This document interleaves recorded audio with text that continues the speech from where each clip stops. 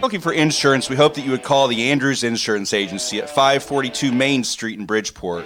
Terry Andrews and Justin Shearer are your independent agents, and they're your professionals for all of your farm, commercial, and personal insurance needs. And they've been strong supporters of Red Hill Athletics for decades. So if you're brought down by a pack of dogs, get off your seats and on your feet and see T-Bone or Juice, and give them a call at 618-945-2881 at the Andrews Insurance Agency.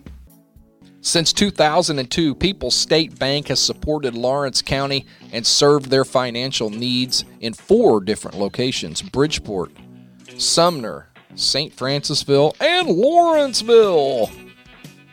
Stacy Moore, our fellow Saluki, and his staff are so happy to help you, and just like they help youth sports and 4-H events, they've sponsored Pack the Place, and well, now they're helping out with this podcast, and we truly appreciate their sponsorship.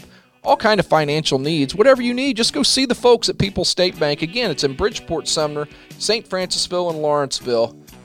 For all your financial needs, go see People's State Bank. Hey, we've got a big show for you on this episode. Can't wait to get to it, but don't forget, right after the interview on tonight's show, the second installment of the Mystery Voice, we're going to play just a little bit more of that clue, and we'll do a random drawing to see who's on the clock for this time. And then if it's not guessed, we'll do one more show of a random draw, and then we're going to open it up to anybody. So stay tuned after the interview for the Mystery Voice. We might be calling you. Every step I take, I know that I'm not alone. You take the home from the boy, but not the boy from his home. These are my streets, the only life I've ever known. Welcome to another episode of the Old School Red Hill Podcast. We appreciate you listening as always, and of course we appreciate our house band, John Bon Jovi and the guys, playing that song again. We are just princes today without our king. Big Dave's in the field, so the usual co-hosts are here, though. Gary Emmons, how are you, brother? Good. How's everybody doing tonight? Doing good. And Mr. Chip Jamerson, what's up, buddy? Hello. Excited about this show. We got a big one tonight. Yeah, well, this is one we've been looking forward to for a long time. We've said this a few times, but when we first mapped it all out, this was one that went down that we had to do. And let's just get right to it. What do you say? Yep. We figured Born to Run was a good one, a good theme song for tonight. We've got the most decorated athlete, really, in Red Hill history, and went on to a fantastic college career. And our guest with Jim Baker, our second professional athlete that we've had, former Saluki. So without further ado, welcome Matt Shearer to the Old School Podcast. How are you, Matt? Doing really good. Thanks, you guys, for having me on. Yeah, this is great to have you. Obviously, a storied career, and we'll go through all of that. But we're in awe of the things that you accomplished. And I was just telling some people over here in Indiana where I live who I had coming on, and they're like, "Wait a minute, somebody from Bridgeport did that?" We're like, "Yep, that's right." So there'll be a lot of people listening to this. So Gary, you want to start us off, brother? Yeah. First of all, let's start off. Matt, where are you now? What are you doing right now? Right now, I live in Denver, Colorado, and I'm still working in the track industry. So, oh, cool. I still feel kind of rooted to that, and yeah. How do you like Colorado? Oh, it's awesome. I skied for the first time this winter, which was, we don't really need to get into that, but I didn't look very athletic doing that. But yeah, I really like it here. I've been here 3 of the last 5 years. Really? So now what are you doing still in the track industry, man? I work for a company that does webcasts, video production webcasts of track events. Oh, cool. Awesome. How was your training? I'm sure you still do some sort of training and things like that in running. How was it in the altitude? It was that was fun, moving here, about 5 years ago, kind of just getting used to that. I'd never really experienced that too much. And I don't train very hard anymore. I try to get out the door and run a little bit here and there, but yeah, altitude is no joke. Yeah. So we're going to kind of just start. We're going to start from the beginning. So did you go to Petty School or did you go to Sumner? Where'd you go? Yeah, I started out at Petty. And I think that was an awesome experience. I kind of grew up in the country anyway. So, taking my first first years of public school out there. I thought was just a ton of fun. Yeah. And then Bridgeport grade school, Sumner Attendance Center, and all of that was I don't know. I look back on all of that, and it's just, I'm really glad that was my experience growing up. Yeah. Compared to kind of how my life has progressed and been in different cities at different times. And so I always look back and appreciate that. What were your first like organized team sports? Was it not until 5th grade? Did you do anything pre-grade school? Yeah, it was like 4th grade, 5th grade. I don't remember when it actually started, but it was the junior pro basketball at Bridgeport grade school. That was kind of my first experience at that. And that was a lot of fun as well. That's where I got interested in basketball. And that was my favorite sport all through high school. Like that's where, I wish I would have been an NBA player, not a runner. But you played a little baseball too. Played a little Little League baseball in Bridgeport, didn't you? Mm-hmm. And that was a lot of fun. That was a lot of fun. I know that really good memories of that. I've heard you guys talk about that before. I've listened to most of your podcasts. I haven't gotten through all of them, but we've got a awesome. long list Thank of you. questions for that Little League show that we're going to do. yeah, that'll be a good one. I know. Do you had at least one homer in an All-Star game? Did you have much success in baseball, and did you have a lot of fun playing? I had a ton of fun. It was always fun and being anything outdoors, as a kid and everything. And I played on bank all 4 years. I was going to say, I for whatever reason, I was going to ask, but I thought you were a bank kid. Mm-hmm. And you football too. I know you had I think my brother here, Brian, even coached you in some junior pro football, and you had some pretty good success playing football as well. I don't know who else coached that team with Brian. Do you remember? Yeah, Kevin Tucker and Jimmy Worth, I think. Yeah. I like to think you probably wouldn't have been the athlete that you are without my stellar coaching in the 5th grade. I wouldn't disagree with that. And then, you had moved on to junior high, and I know that's when you were starting to come into your own as a basketball player for sure.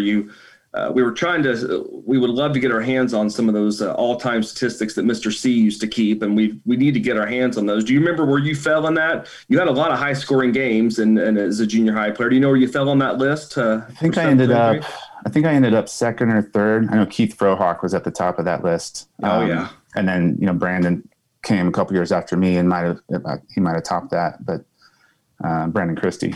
Yeah. I think I ended up second or third.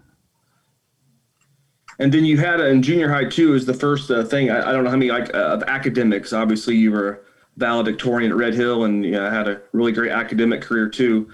You were on a learning Olympiad team that did first. How many of those types of academic teams do you remember being on as a youngster? I just jumped into anything, any activity, any sport that I could get into, and I could find the time for. So I just loved all that stuff. I did things like math team, Scholastic Bowl, spelling bees. Any of that stuff. It's a great segue because I think the spelling bee run of 1997 was a very great run. I don't know if you did spelling bees after that, but this was a particular one that I kind of took hold of and looked at. And you made a nice run that year, and then in January of 97. Do you remember who you beat in the Red Hill Junior High spelling bee? Who you beat a lot of people, but you know who got second place in this one? I don't. I think he's the listener. Scott Evans got second place in that one. Scott Scott misspelled precipitated. You swooped in and you stole that word from him, and you took that one. Sarah Slater came in third place in that one, which then you win that one and you move on. So you go to the Lawrence County Spelling Bee, and this is the one that I thought was you won that one. This is a really interesting. You guys got you and Brittany Lockhart from Lawrenceville.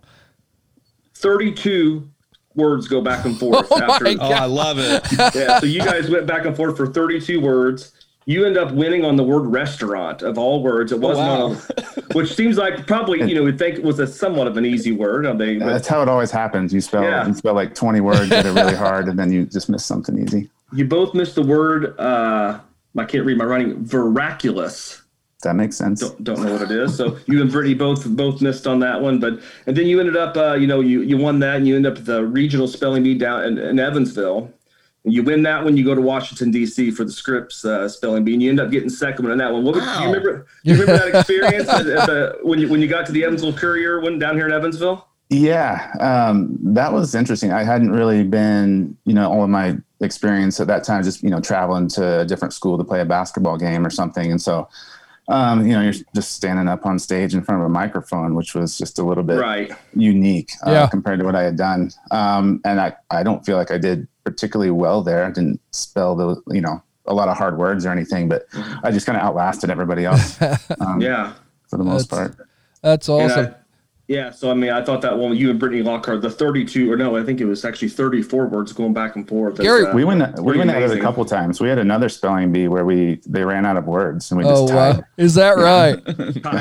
Gary, what word did you say that he won on?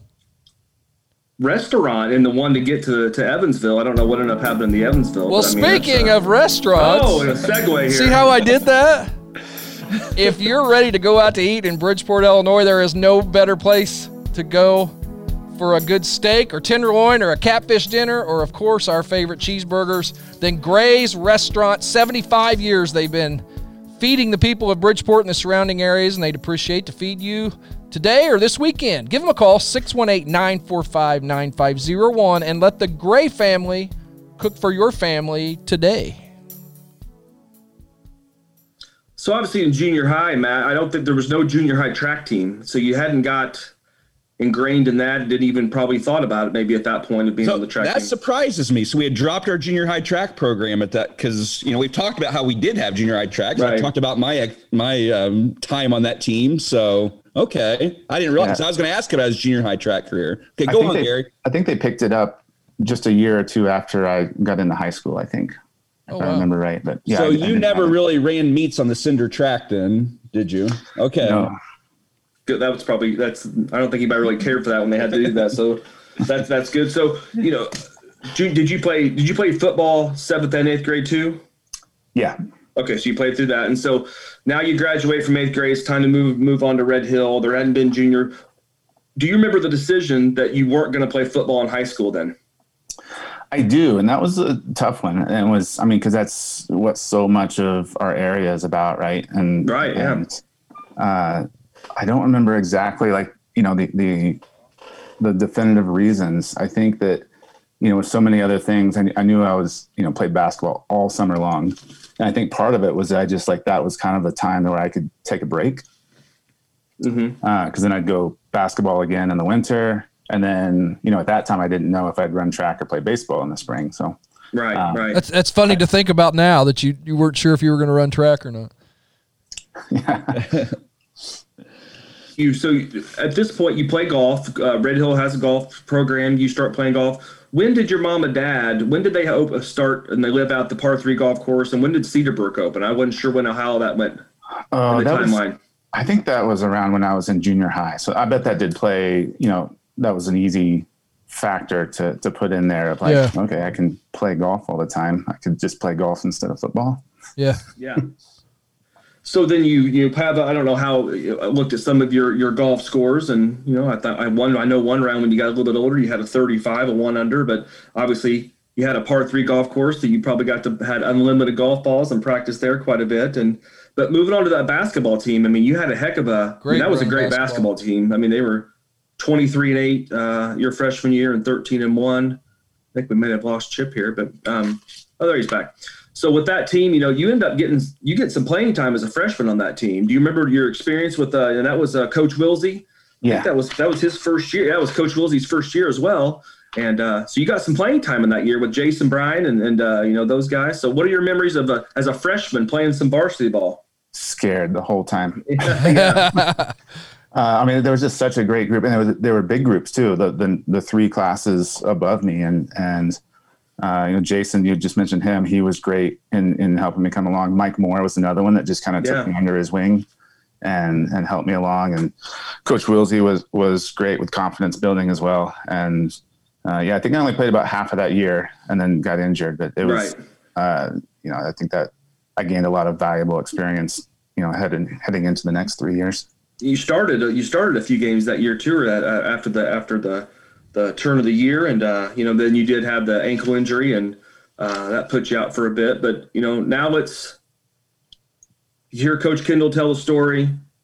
He sees you run a 400 in PE class, and that's where maybe the recruiting starts for you. Is that how you remember it as well, to get you to join the track team? Yeah, essentially. Yeah, just kind of the first time I'd done, I guess that's more of a time trial, but where I could really see and compare to other people, other classmates and stuff, that I had an advantage over, with my speed.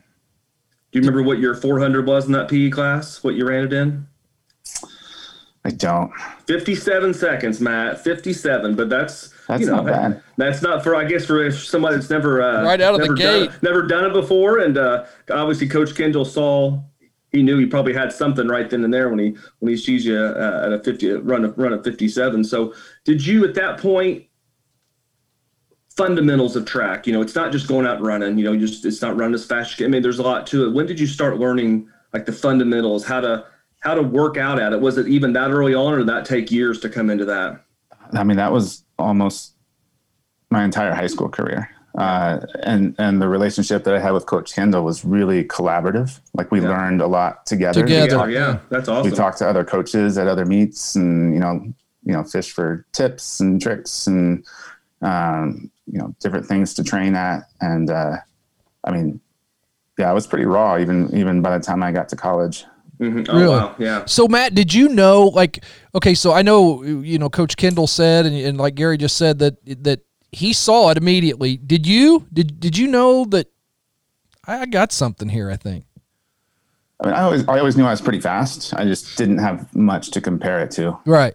And, it's a kind of a stepping stone. You're like, okay, I want to be fastest in my PE class and fastest in the school and then fastest at a track meet. And like, that's basically kind of the mentality I took through my whole entire career of like, okay, I did this. What's next? It's always what's next. Yeah.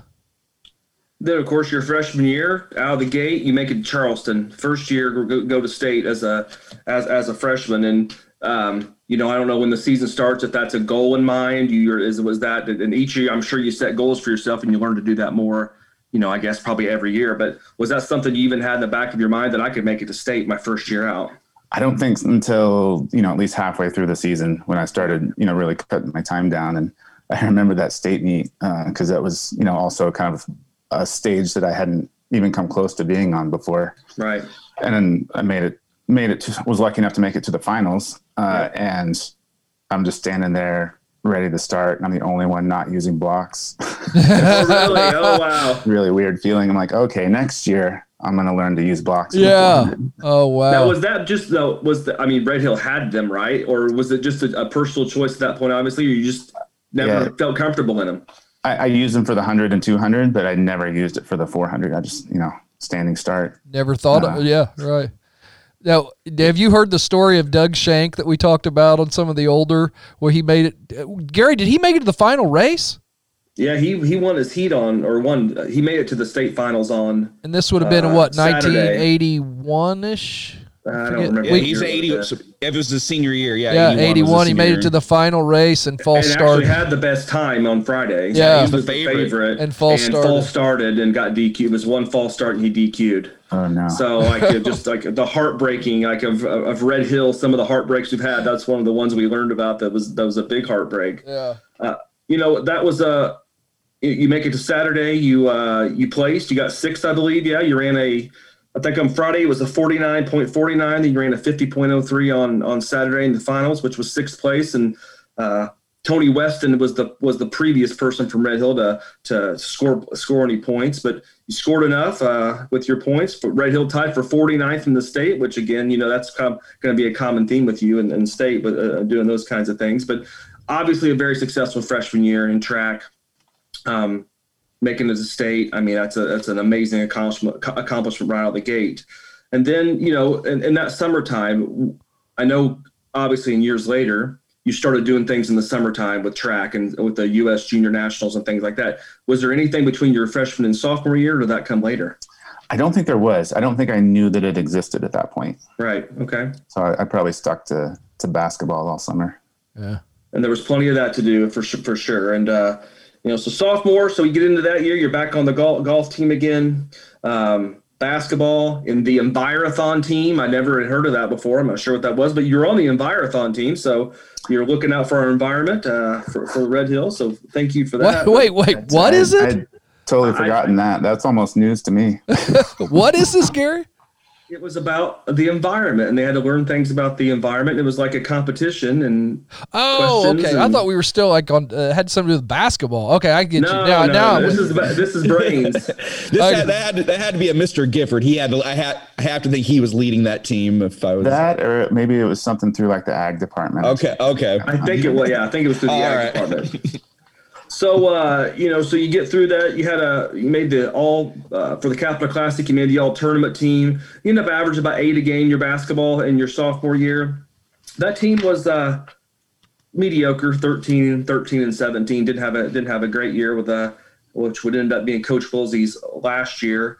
That is the year we did cover this school year. So this is what we have talked about this season a little bit. It's coming back to me now. Yeah, that's right. That was such a fun team to play on though, with that whole roster. Yeah. And you guys talked about that in that podcast, but like, I don't know, we averaged like 6'4" or something. Yeah. Oh yeah. I mean, you had Mark Bourne and Jordan Leasting, and Jakin was tall, and you were 6'3" at the time, probably something like that. Yeah. And, even Coach Wilsey was like that. That's as big a team as I've ever had. Yeah.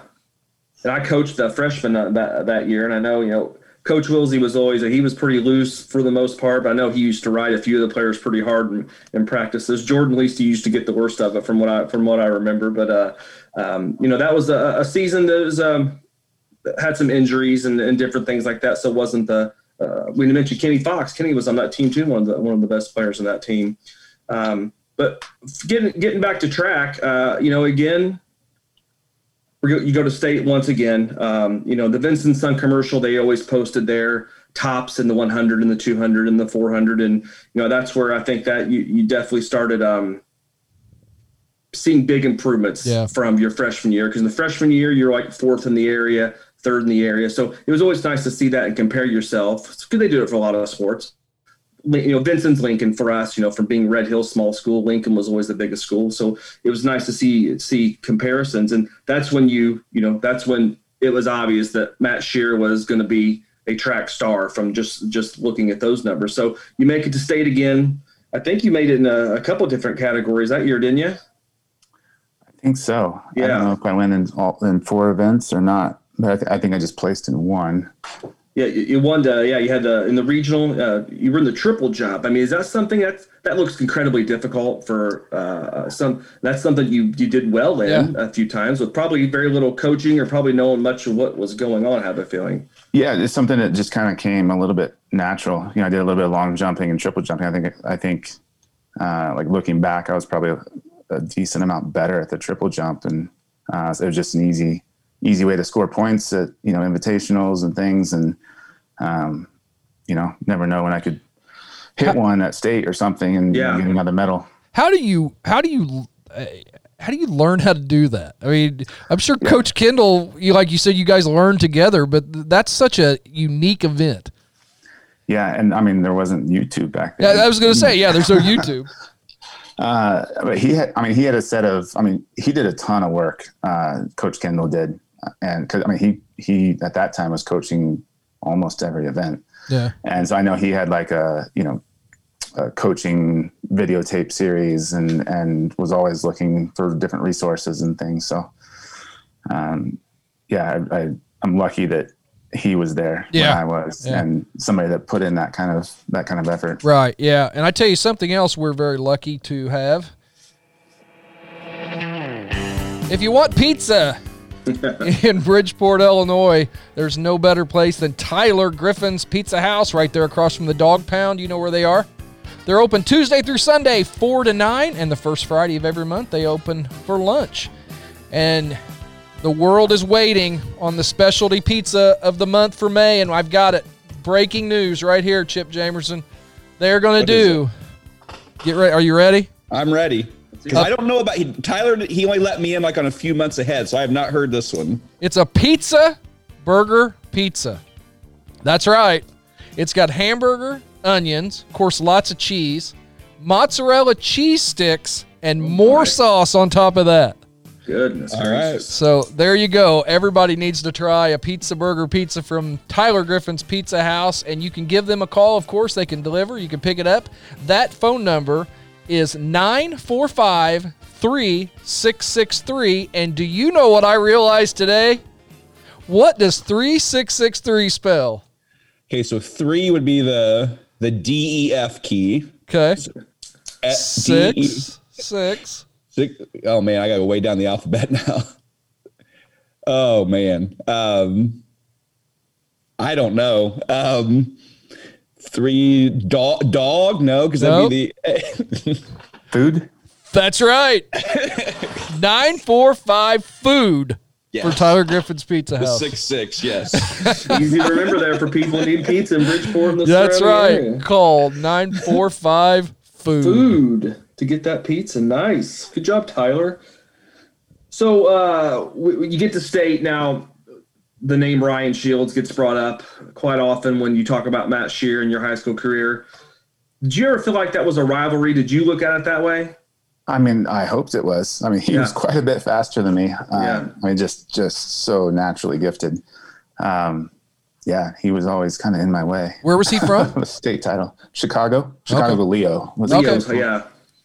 So that starts where, and I don't know, you guys were the same grade, of course, and he would be your nemesis now for the next 3 years. So you finished second in the 400 to Ryan that year, and looks like in the finals he ran a 48.25 and you were a 49.03. So you're there, and I know each year I think maybe you got a little closer each year, but that summer after your state finals there, that's when you had your first exposure to the U.S. track and field, the youth national. So was that something that you had to apply for? Did they recruit you? How did that come to be? Most of those summer things I did was kind of like you sign up and, you get seated into like wherever you fit based on your season's time. But there was a couple later, like junior and senior year, that I did get invited to. That was a national level meet. It looks like in that one, after your sophomore year, you placed fifth in the 400 in that one, and probably your first exposure to that kind of thing. So your name's getting out there, in terms of that. Did you were you on message boards? Were you on the internet looking to see kind of where you stacked up with other kids, or were you doing much of that at that time? I wasn't at that time because I didn't know that it was out there. Right. Those things were even. After my freshman year at state, I started getting some of those recruiting questionnaires and everything. So I was aware of, hey, this could be, a path forward and a way to get into a college or a college scholarship. So that's when I started trying to find out more about anything. So who that early in who were you getting letters from at that point? Just more regional Midwest schools, you think, or? It could be anything at that point. Some of those are just like you place at state, you're on a mailing list. You're just on a list, right? And like you send it back, and I probably shouldn't have been sending those back at that time. In hindsight, I should have waited till a year or two later and had better times. But were you getting personally contacted that early, or did that come later? That came later. Okay. I think because of NCAA recruiting rules. I think that was after junior season. I think that could start happening. Looks like Ryan Shields went to Marquette, and I'm looking at his college bests versus your college bests, and you won. Yeah. There you go. Yeah. So junior year, another golf season. Who was the golf coach? Was that Mr. Ingram? Ingram. Mm-hmm. Okay, that's what I thought. I didn't remember if Coach Kendall helped with that because he was out of football at that point. So I wasn't sure if he was helped coach. I know he and Kent used to play golf quite a bit together, but I wasn't sure if Coach was on that. What was your best success as a golf? Was that 1 under 35 your senior year? Was that your best 9-hole round? Yeah. I mean, since we had the par 3, my short game was really good all the time. Yeah. I couldn't keep a drive in the fairway to save my life. So eventually, Coach Ingham just had me put my driver away, and I still do that to this day. Sometimes I just play with my 3-iron. Is that right? Just go that way. Well, that's another good thing about that altitude. Will help you. The ball just travel a little better. Yeah, it does. So another appearance at the state. You made it in multiple events that year. That was pretty impressive. You made it to state in the 400, the 100, the 200, and the long jump. And when it was all said and done, second in the 400, Mr. Shields again, and but it was a third in the 200, then fourth in the long jump. Go ahead, Chip. Well, and also in this junior year, I mean, we can get into the state meet a little bit.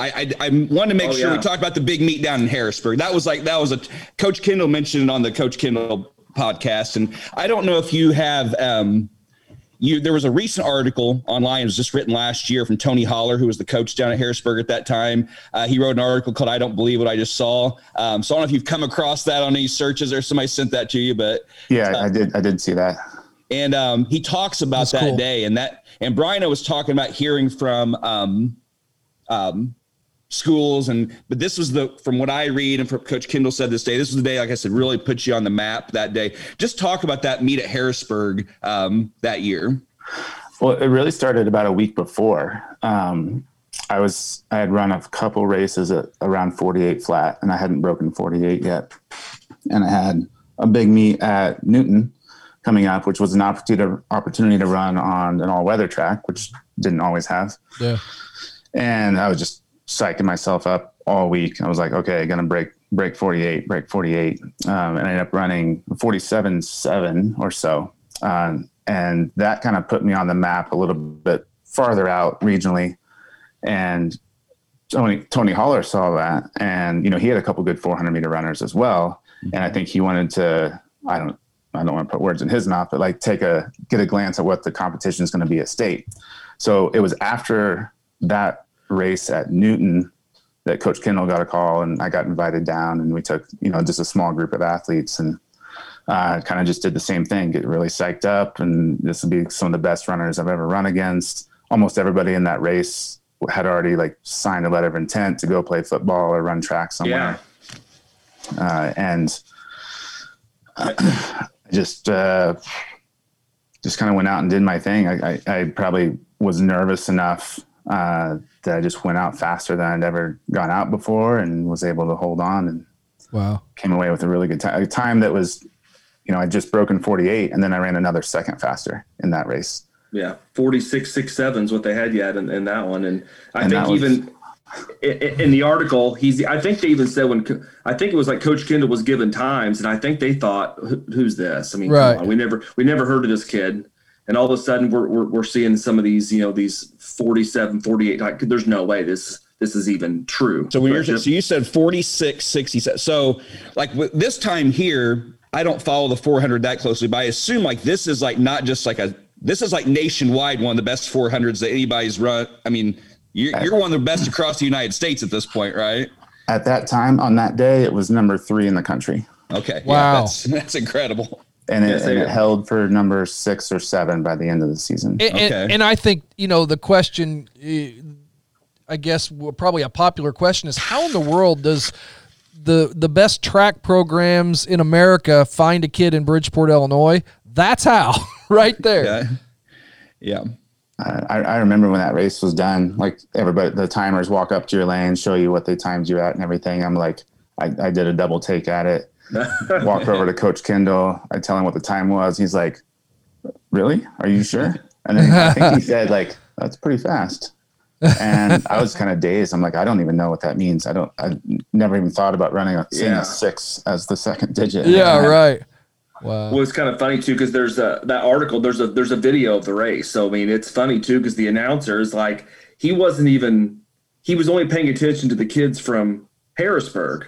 So he kind of just glosses over your time. He's he's basically apologizing. I can't remember the names of those 2 kids were now, but it was I got him right here. It was Jones, who I think went on to play football at Northwestern, or one of them played football at Northwestern, and then I think it was Jones that played at Northwestern, and then Brad Brashear.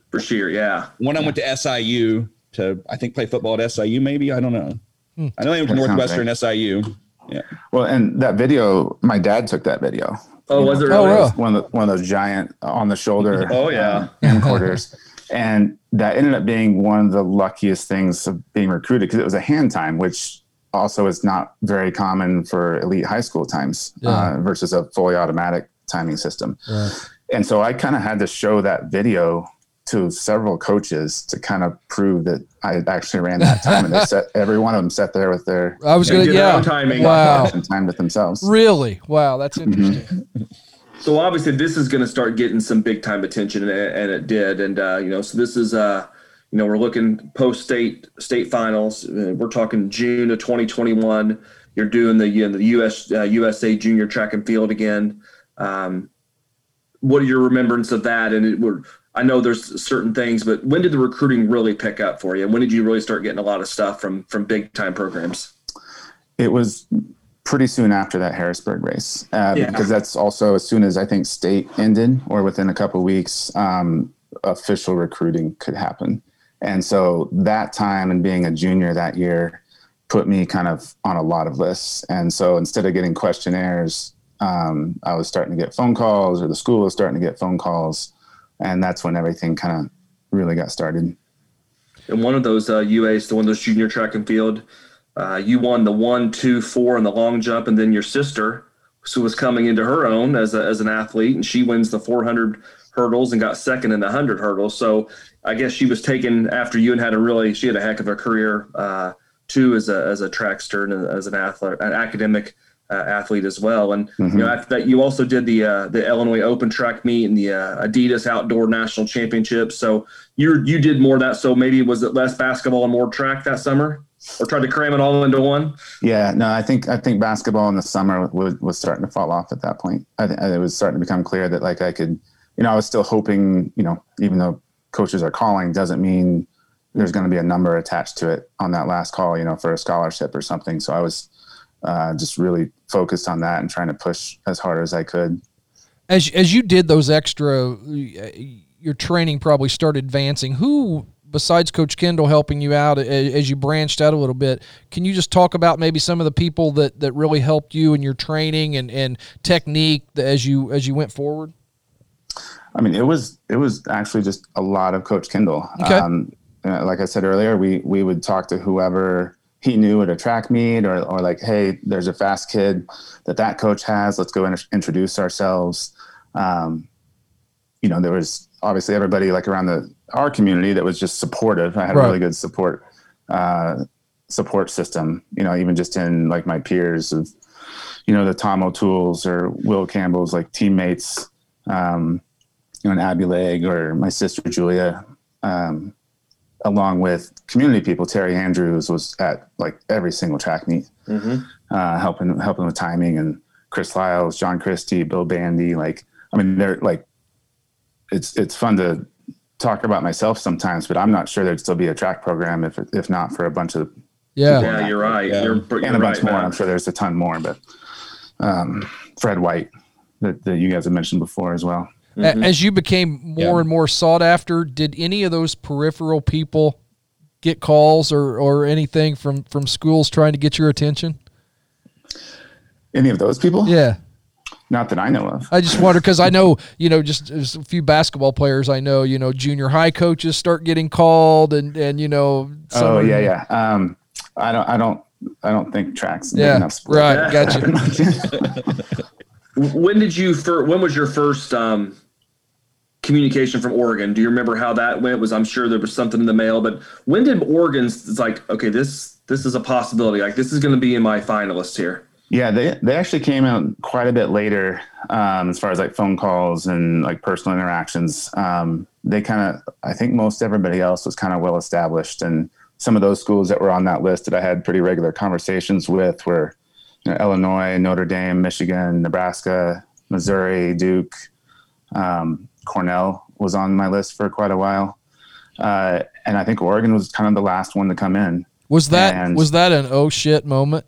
I mean, it had to be, right? It should have been a bigger moment than that, but I just didn't know Oregon's history very well. And I basically signed with them. I went there and I was a freshman there when I found out who Steve Prefontaine was. Okay. Yeah. Yeah. That was going to be one of my questions. It was going to come later, but we've talked about it. Let's do it now. Obviously Steve Prefontaine died long before you ever got there, but talk about what you learned about him, and if you've never seen that movie, everybody listening, watch it. It's really, really good.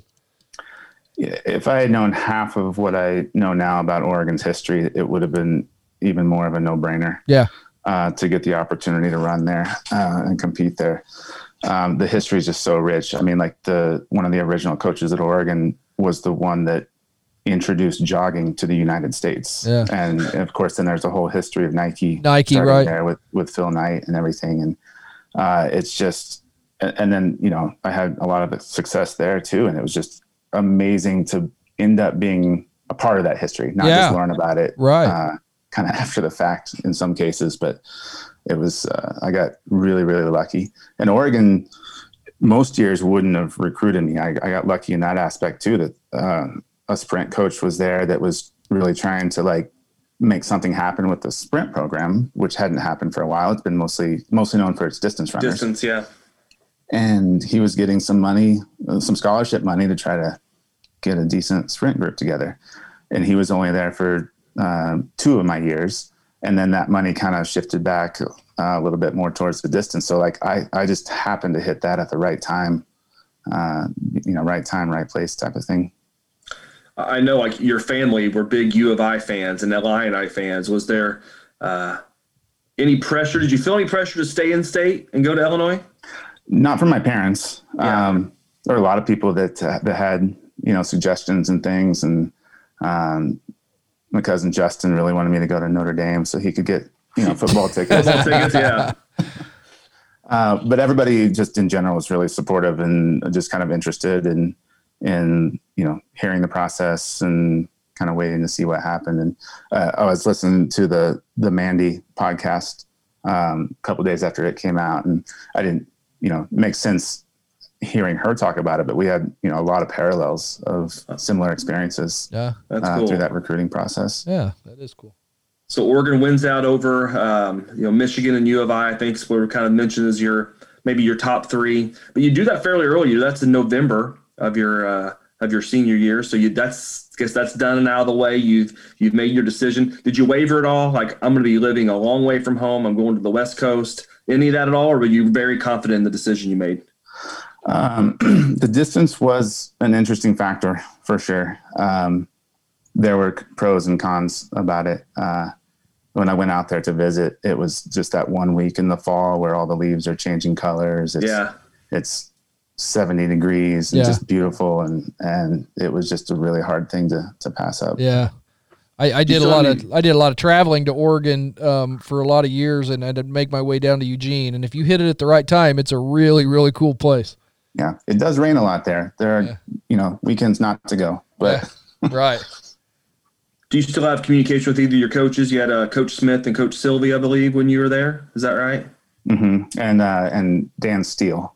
Okay. And, I'm friends with, I think most of them on Facebook. And Coach Smith's at Iowa State now, right? Iowa State. Yeah. So you're into your senior year. You're a Wendy's Heisman finalist for a high school athlete, which is a pretty awesome accomplishment. Again, a small town kid from Red Hill.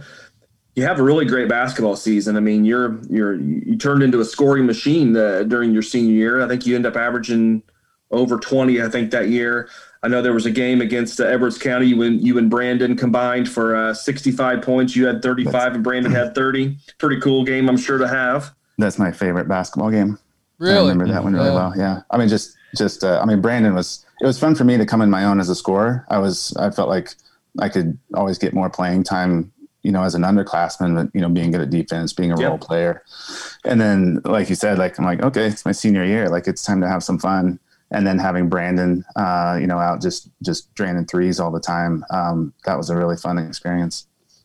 You two did it again. In the first game of the regional, you scored 42, which that's your high. And that was the Red Hill scoring record until Cameron Vincel came along, but you held that record for a few years. And that game, Brandon scores 25 in the win over Palestine. You joined later in February of that year, you joined Red Hill's 1,000-point club. So that's, you're one of a handful that's had that and made that accomplishment.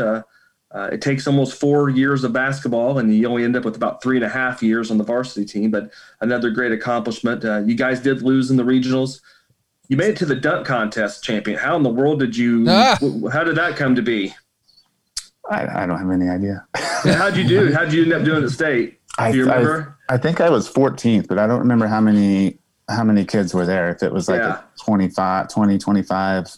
But that was a fun experience. If you could have triple jumped on a dunk, you win hands down.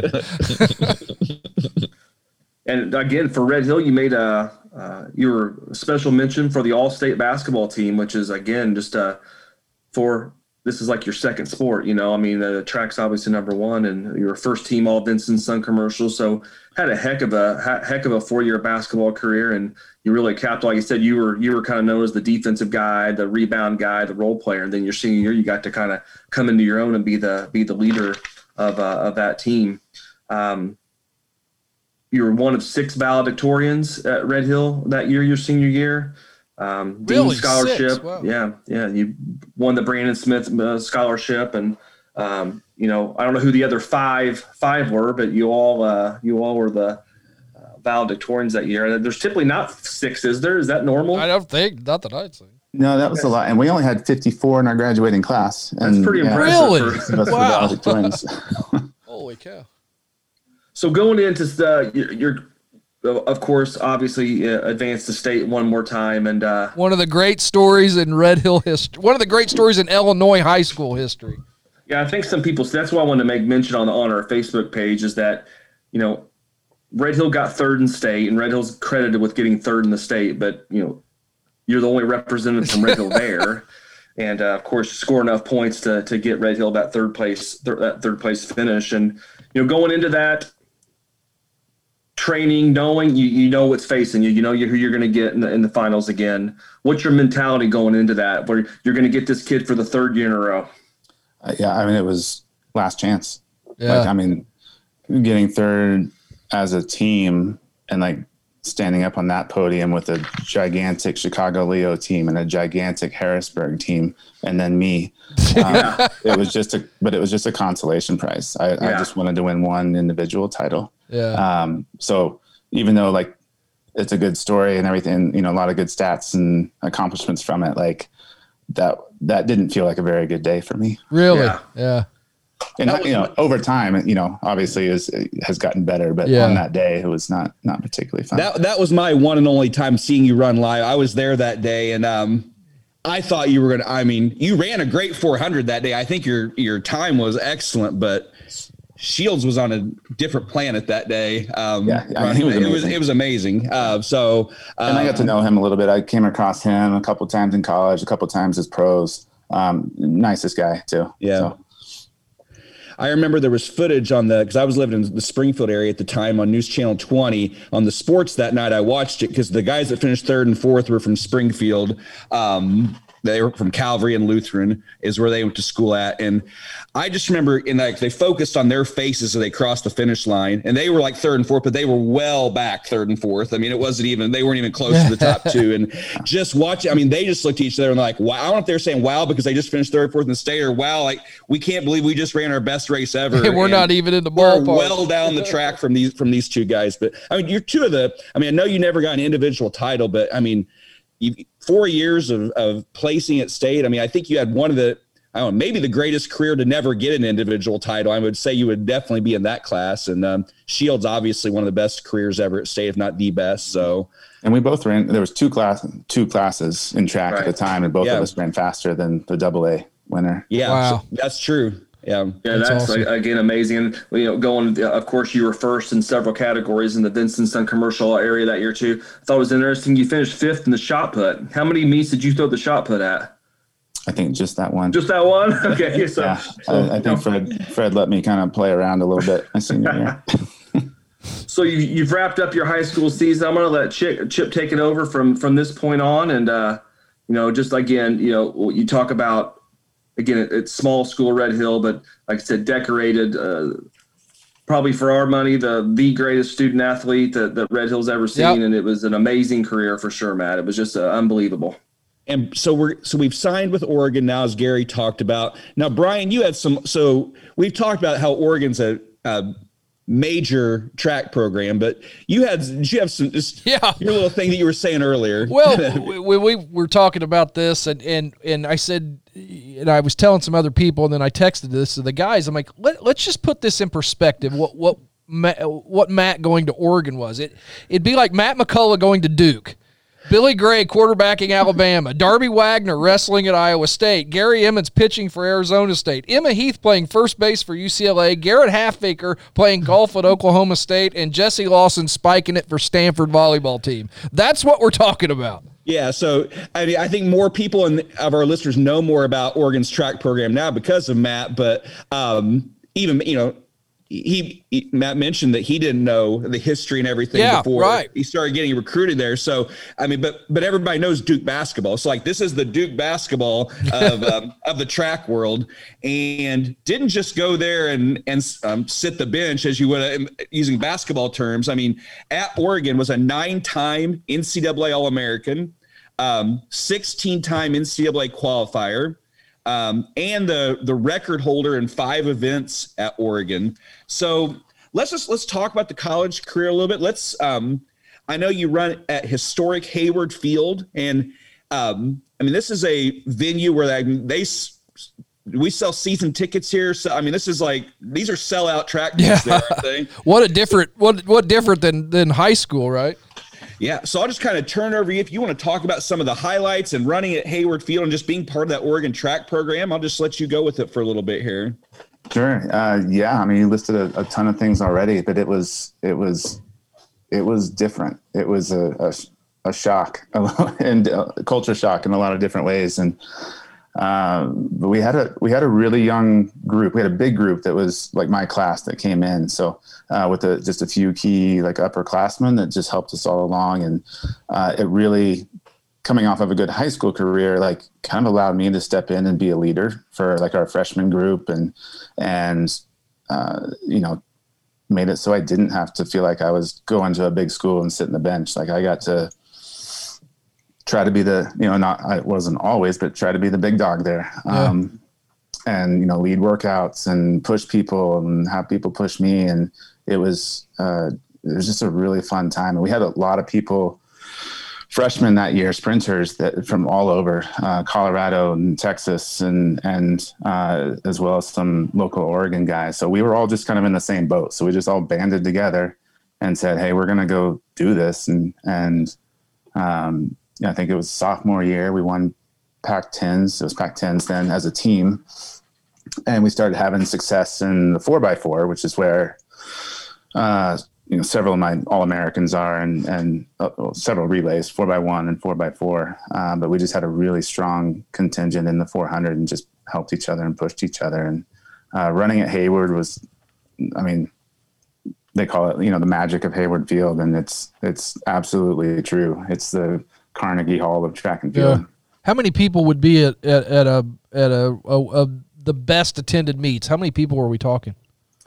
The worst attended meet was still 4,000 or 5,000. Really? Yeah. Yeah. Wow. In the rain, season ticket holders. But even an average would be 5,000 or 6,000 for just a normal, 3 other colleges come in for a Saturday meet. You'd still get 5,000 or 6,000 people there. Wow. But they hold the Olympic trials there. The World Championships are going to be there next year, which is the first time the U.S. has held that international meet. And I think for Olympic trials, I'm not sure what capacity was for that, 20, 25, 30,000, kind of in that range. Wow. It's an incredible stadium, and they just redid it. They just opened up a new $300 million stadium, track only facility. Really? Oh my. Wow, that's incredible. Yeah. It's pretty ridiculous. It's a Power 5 conference champion football stadium quality. Yeah, right. So in the 4x, do you run the same leg of that all through school, or does that rotate, or how's that work? I was usually the second or fourth. Okay. Typically the fourth, but that's what I did most of the time. So I was the anchor. Okay. I wasn't always our fastest runner on the team, but that's usually where I was. Yeah. We had a lot of success in that. We had a transfer come in my junior year. We both ended up number 2 and number 3 on the all-time Oregon list. So that year we placed 3rd in NCAAs with the 6th fastest time of all time and got 3rd. Wow. Yeah, that's crazy. Did you run many like on the indoor? How did like the indoor meets? And did you like running indoors? Indoor was really interesting because it's also something I didn't know existed when I was in high school. And I never quite got used to it. I never got really good at it. There's just a little bit different style with the banked turns. Yeah. Shorter turns, and I'm a little taller even for a 400 meter athlete. So I had a little bit of success indoors, but it was much better, much more comfortable. How tall are you, Matt? 6'2". Okay. So that 600 meter, I saw you was like sixth in the world for this. Was it the 600 meter run? Was that an indoor event? I believe I saw that when I was researching. I was a pro at that point. That was a pro. Okay. So we'll talk about this since I already brought it up. So yeah, it was it's not a normal distance, so people don't run it very often. But I did a head-to-head race against one of the best 800 meters guys in the country, or in the world, actually. Ended up just out-leaning him at a 600 meter race. It was kind of a tune-up race. It was like 2 weeks before the Olympic trials in 2008. And we ended up number 6 and 8 on the all-time 600 meter world list. Yeah. How's this race come together that you two are going to do this? How does that? I mean, we were training partners, and that was on our home track. It was just a tune-up race. Neither one of us, nobody really wanted to run a full 8. I was an 800 meter runner at the time, actually. Okay. So yeah, just something kind of for fun. It was not meant to be anything special. We were waiting, 2 weeks later to try to make an Olympic team. So go ahead, Brian. Well, I was just going to say, while we were talking about the venue and things, where else did you go that the atmosphere, was there any place else where the atmosphere was quite like that, or what schools were close to it? In college, or in Texas Relays down in Austin, that was awesome. That's just a crazy fun atmosphere. Drake Relays in Des Moines, Iowa, also a really fun atmosphere. I learned about the pin relays on the Cosby Show. I remember that episode. Yes, pin relays I ran a few times as well. You did? Oh, cool. Our first Cosby Show mention on the podcast. Yes. Yeah. So I was going to ask you about your team accomplishment. Your most proud. Did you say you got third? Oregon got third in the country one year when you were there. I think you mentioned that a little bit ago. On our relay, yeah. Oh, your relay team did. Okay. I think as a team at Oregon, we won Pac-10s twice as a team while I was there, which sounds really good. Except as soon as I left, they won 10 straight years in a row, 10 or 12. Now it looks like my years just weren't very good. Right. Yeah. And then at Nationals as a team, we were never in contention for a team title. Okay. Also, that came after I left. They won a bunch. All right. I think we finished 5th or 6th. We were usually in the top 10 though. And I know that in track, the team, the team wins are important, but it's still those individual events, I think, are what you put. I don't know, more of it. I don't know if priority is the right word or not, but that's. That's exactly right. I guess you can control that more. The team the team standings, you don't have as much control. It's such a diverse sport that it's hard to get throwers and jumpers and sprinters all together doing the same thing at the same time. So, and it's such an individual sport. It's everyone's trying to do their own thing, try to go pro, do what they can. Yeah. And we talked about that Harrisburg race in high school. That was kind of your defining moment. Was there a relay or an individual race in college you kind of look back on that was the Harrisburg moment in college? Yeah, absolutely. It was my senior year, and I'm trying to get another couple All-Americans, but I really wanted to win Pac-10s as an individual in the 400 meter. But I'm also coming to the end of my college career. I had a job lined up. I've been doing the job fairs, all that kind of stuff. I had, a new city to go live in. And then at Pac-10s, I run a new personal best and win that race. And I ran 45-1 in the 400. Wow. And that kind of turned everything around, pivoted everything into hey, I think I can do a pro career now. Okay. Wow. So that was that defining race, just right at the tail end, 2 races before the end of my college career. And you end up being a 2-time academic All-American as well. I want to make sure we mention that. So we've talked amazing academic career as well as athletic career all the way through. So let's go into pro now. How do you become? So that was that, as you said, that defining race 45-1, and now so professional track. I know it's something, it's not as big a sport as we think of, professional, football, baseball, basketball, but talk to us about how you get into professional track and a little bit about some of your experiences there. It's a unique process. It's, it's basically, there's no draft or anything. There's no pro teams. You're kind of on your own, and sometimes like actually on your own, you're going and searching for an agent so that agent can work for you and everything, or try to get you a shoe deal or something. I had 2 or 3 agents approach me, and I think that was about right for like my level of how good I was. But the really good ones, every agent's going after them and trying to get them signed on because they know it's going to be a really good pro contract. And but I started out with Nike. I was with them for 5 years. I stayed in Eugene. They started like a training group there called Oregon Track Club.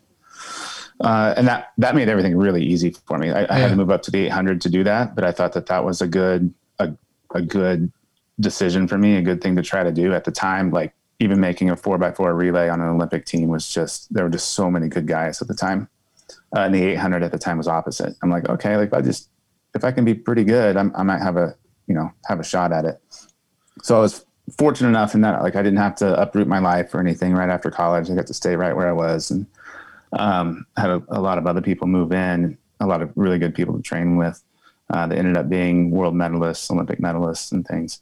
So that was a really, really fun experience. How much intermingling with the track club and the Oregon team? Do you do a lot of training together and things, or is it completely separate? We'd have separate training times on the track, but yeah, it's a super small world. So we're all, hanging out and we know each other and everything. Where all did you, as a pro, like where all did you get a run worldwide?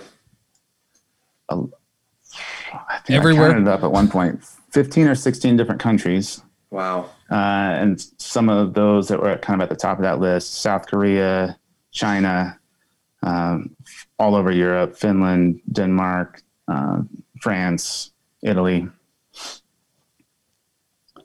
Those were kind of the main ones. Lithuania I went to. Really? Wow. Did you have any one just crazy travel story that took place in one of those countries? Well, traveling internationally was new to me when I started doing it. So all of those types of just like first time stories, of course, of trying to read a train map or something in a different language. But, the second half of my pro career, I switched to being a pacemaker, a rabbit. Okay. Yep. And that's where I got to travel. My travel, spiked up. I got to go to the bigger meets, and I became pretty well known for being a good rabbit. Right. And so some of my stories are more from that time, running at the London Olympic Stadium the year after the Olympics, and there's 60,000 people in there. That's one of the only times in my career I've stepped on their track and like, kind of eyes wide. I remember that. Yeah. Man. Wow. Matt, can you kind of explain like why do they need a pace? Why do they need a rabbit? Well, yeah, because good question, Gary. 'Cause I remember Justin actually was the one that first told me about you doing this, and I had never even heard of that in my life. And everybody I've ever told that story to, including my daughter yesterday, says, why do they need that? Why don't they just do it themselves? So this is a good opportunity to educate us. It's a really good question. Yeah, a lot of, if you don't know, then you don't know. It's almost kind of silly, right? It's a little bit mental and a little bit physical. Just mentally being in the front, knowing that somebody's chasing you is makes it just a tad bit harder. And then also physically, the person in front is just breaking the wind. And so you're not drafting on anybody. So between those two things at that level, it becomes useful to not basically have to sacrifice one of the competitors. And so you put a rabbit in and they do that. So, and then you drop off at the with a lap to go or whatnot? Yeah, at that point, like I'm almost more part of like meet management. Yeah, I'm sitting in like the technical meeting the night before. There's a whole race plan for at least when I'm on the track. You know, we don't plan out who wins or anything, but usually the fastest runner in the field has a say in like what I'm supposed to do. Really? How far around the track I go, at what pace. And so I'd get asked to do things like, okay, run the first lap in 49.5 seconds. And then where I got really good with that is I could do 49.6 seconds or 49.4 seconds. Right.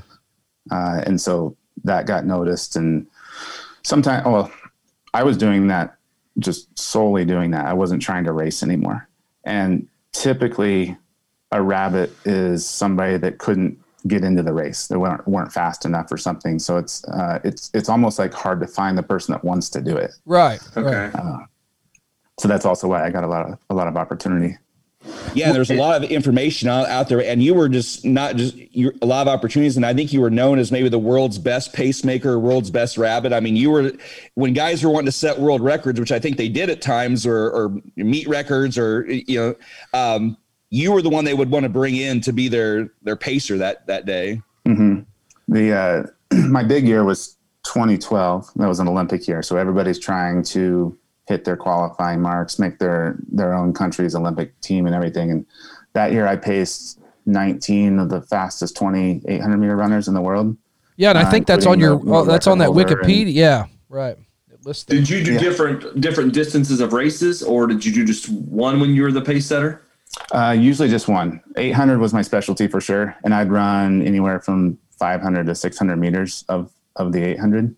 I would do the mile sometimes, but I didn't like doing that. I wasn't quite good enough to run that far. So I listen, it begs to ask the question, was the meet organizers ever afraid, or did you ever go through your mind like, screw it, I'm staying on here.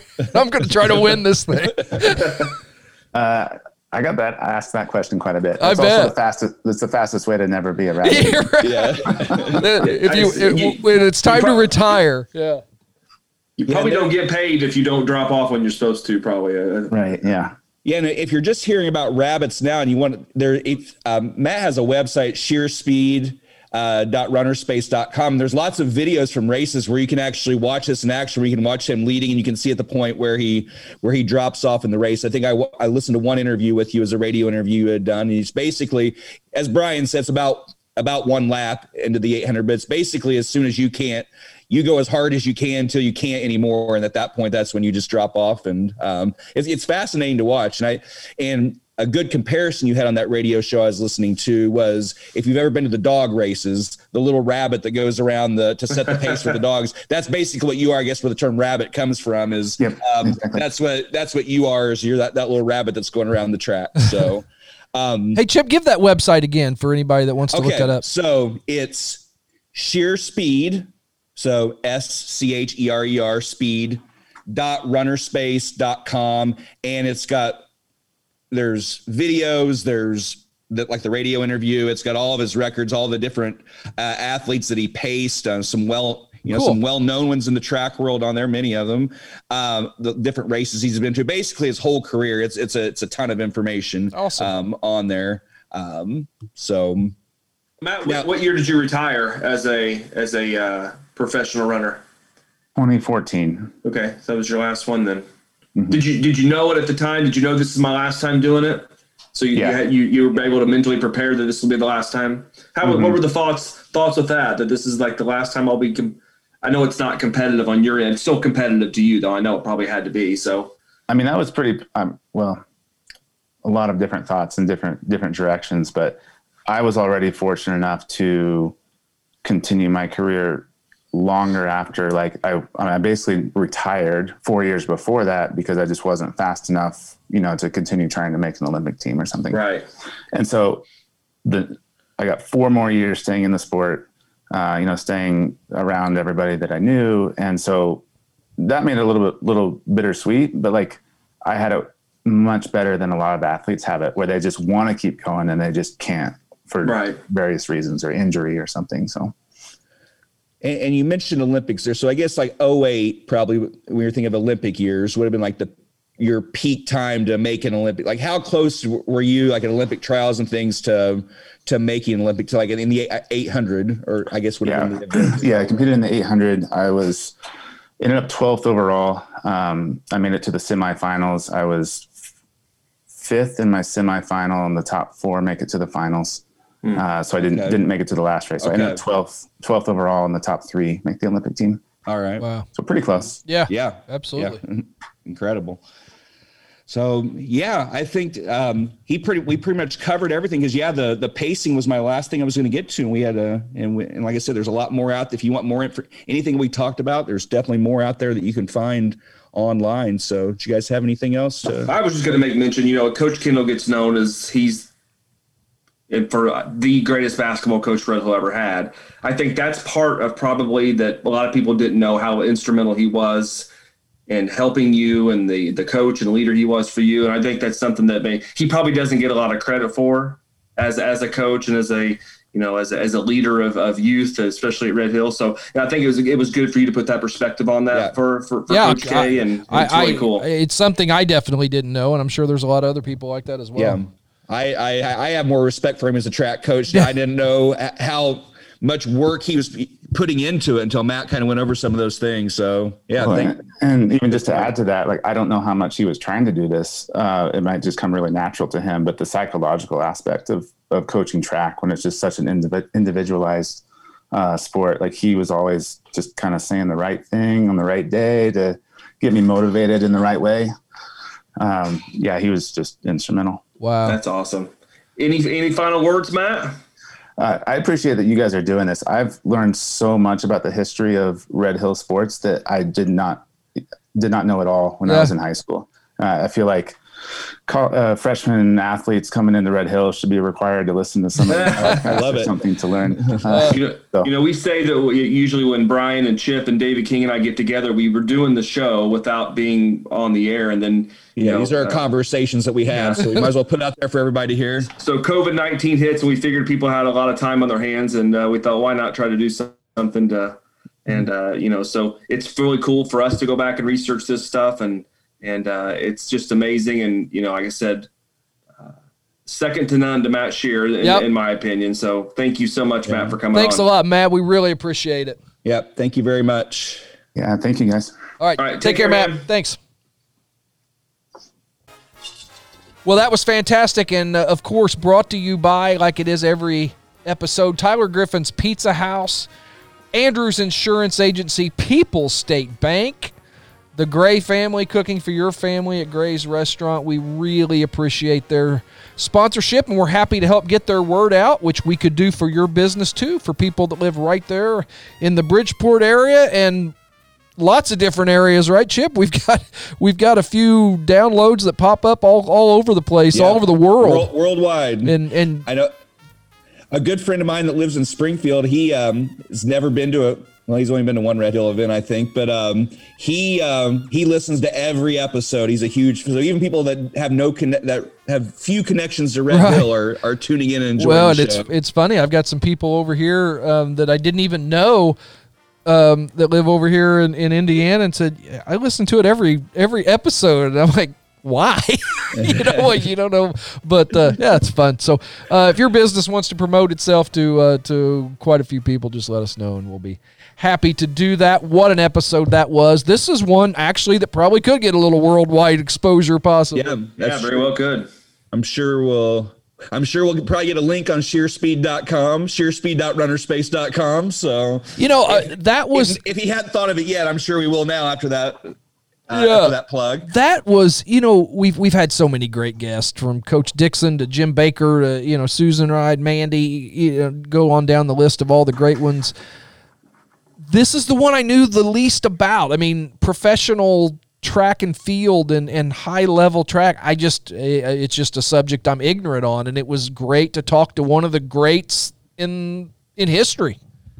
Yeah. I mean, obviously one of the, not just Red Hill best of all time. I mean, this guy was he was known worldwide as a professional track star. So it's amazing. He's obviously a super intelligent, bright person, valedictorian of his class, and just had a really awesome career. Got to travel the world running track, and got paid to do it. So a professional athlete from Red Hill. It's so cool. Yeah, and just Google Matt Shear.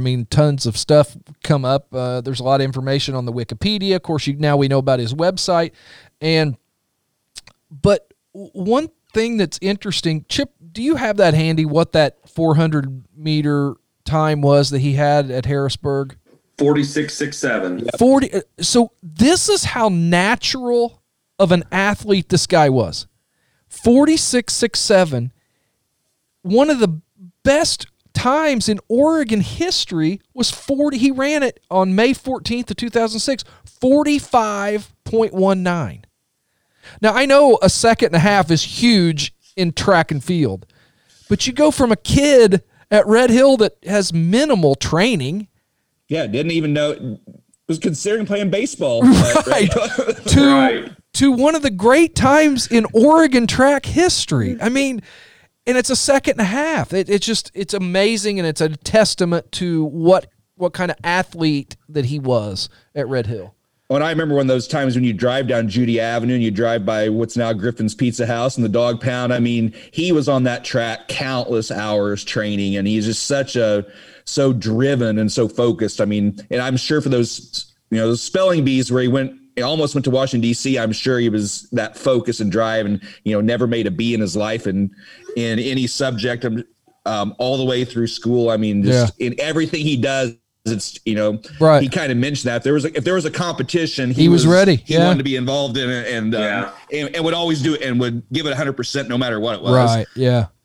Well, we appreciate his time and all the best going forward, and we probably will have to have him on that spelling bee episode, I think, when that comes up, because we were joking before we turned on the recording button here that spelling bees continue to keep coming up on the show. We mentioned Brian's top 10 performance in 1982 or 83. We mentioned that. Gary's amazing performance at the 5th and 6th grade spelling bee with his Detroit Tigers shirt on that my most embarrassing moments would have led to. Okay, that's right.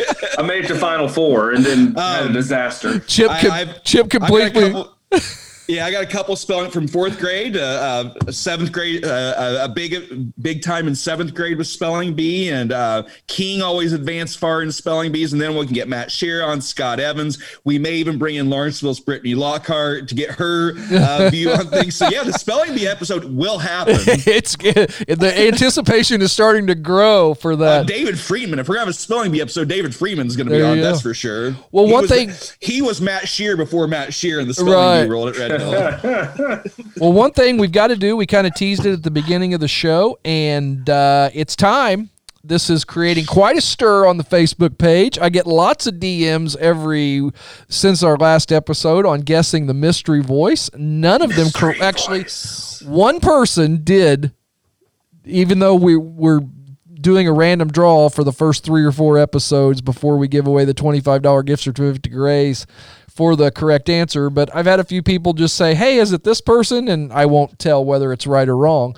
But one person in the class of 87 did have it right, so he completely eliminated himself from the competition until we open it up, and then possibly we'll figure out how to do that. But anyway, so let's go to the mystery voice, and we're going to give a little bit more of that message right now. Hello, Red Hill Salukis. Salukis, Salukis. All right, there you go. That's the little bit extra this week.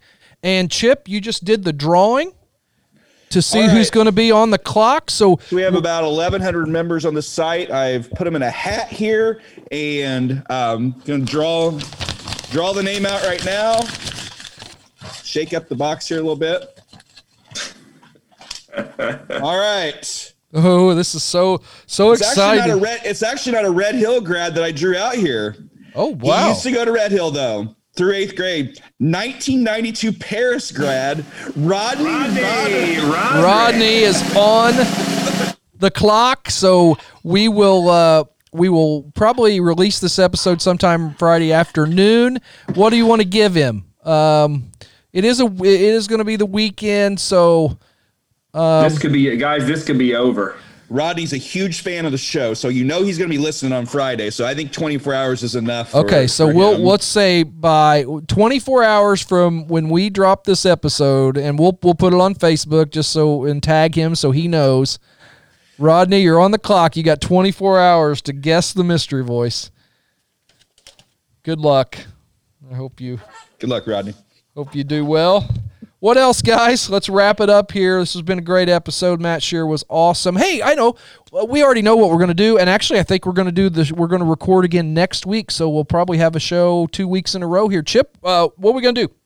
All right, on the next week, you may have seen a Facebook post we put up last week that asked band members, basketball players, fans, alumni, what their memories of the Red Hill pep band, but the reason I use pep band is because the football games, the football players would have never heard the music, so basketball players got to warm up to it. So the songs you remember from the pep band, I have lots of good memories from that, and we're just going to talk band next week. So I know a lot of our members that were athletes were also in the band, or that maybe that weren't involved in athletics were part of the band. So we hope the show caters to you, and we'll have lots of fun doing it. So yeah, that will be enjoy fun. That. Yep, I spent many a night sitting in that chairback seat as a third, fourth, fifth, sixth, seventh grader listening to Robert Clymer's band, and this isn't the Robert Clymer episode. This is just kind of a special band music episode. So we'll definitely do both of those at some point. But that'll be a lot of fun. I think everybody is very in tune with that.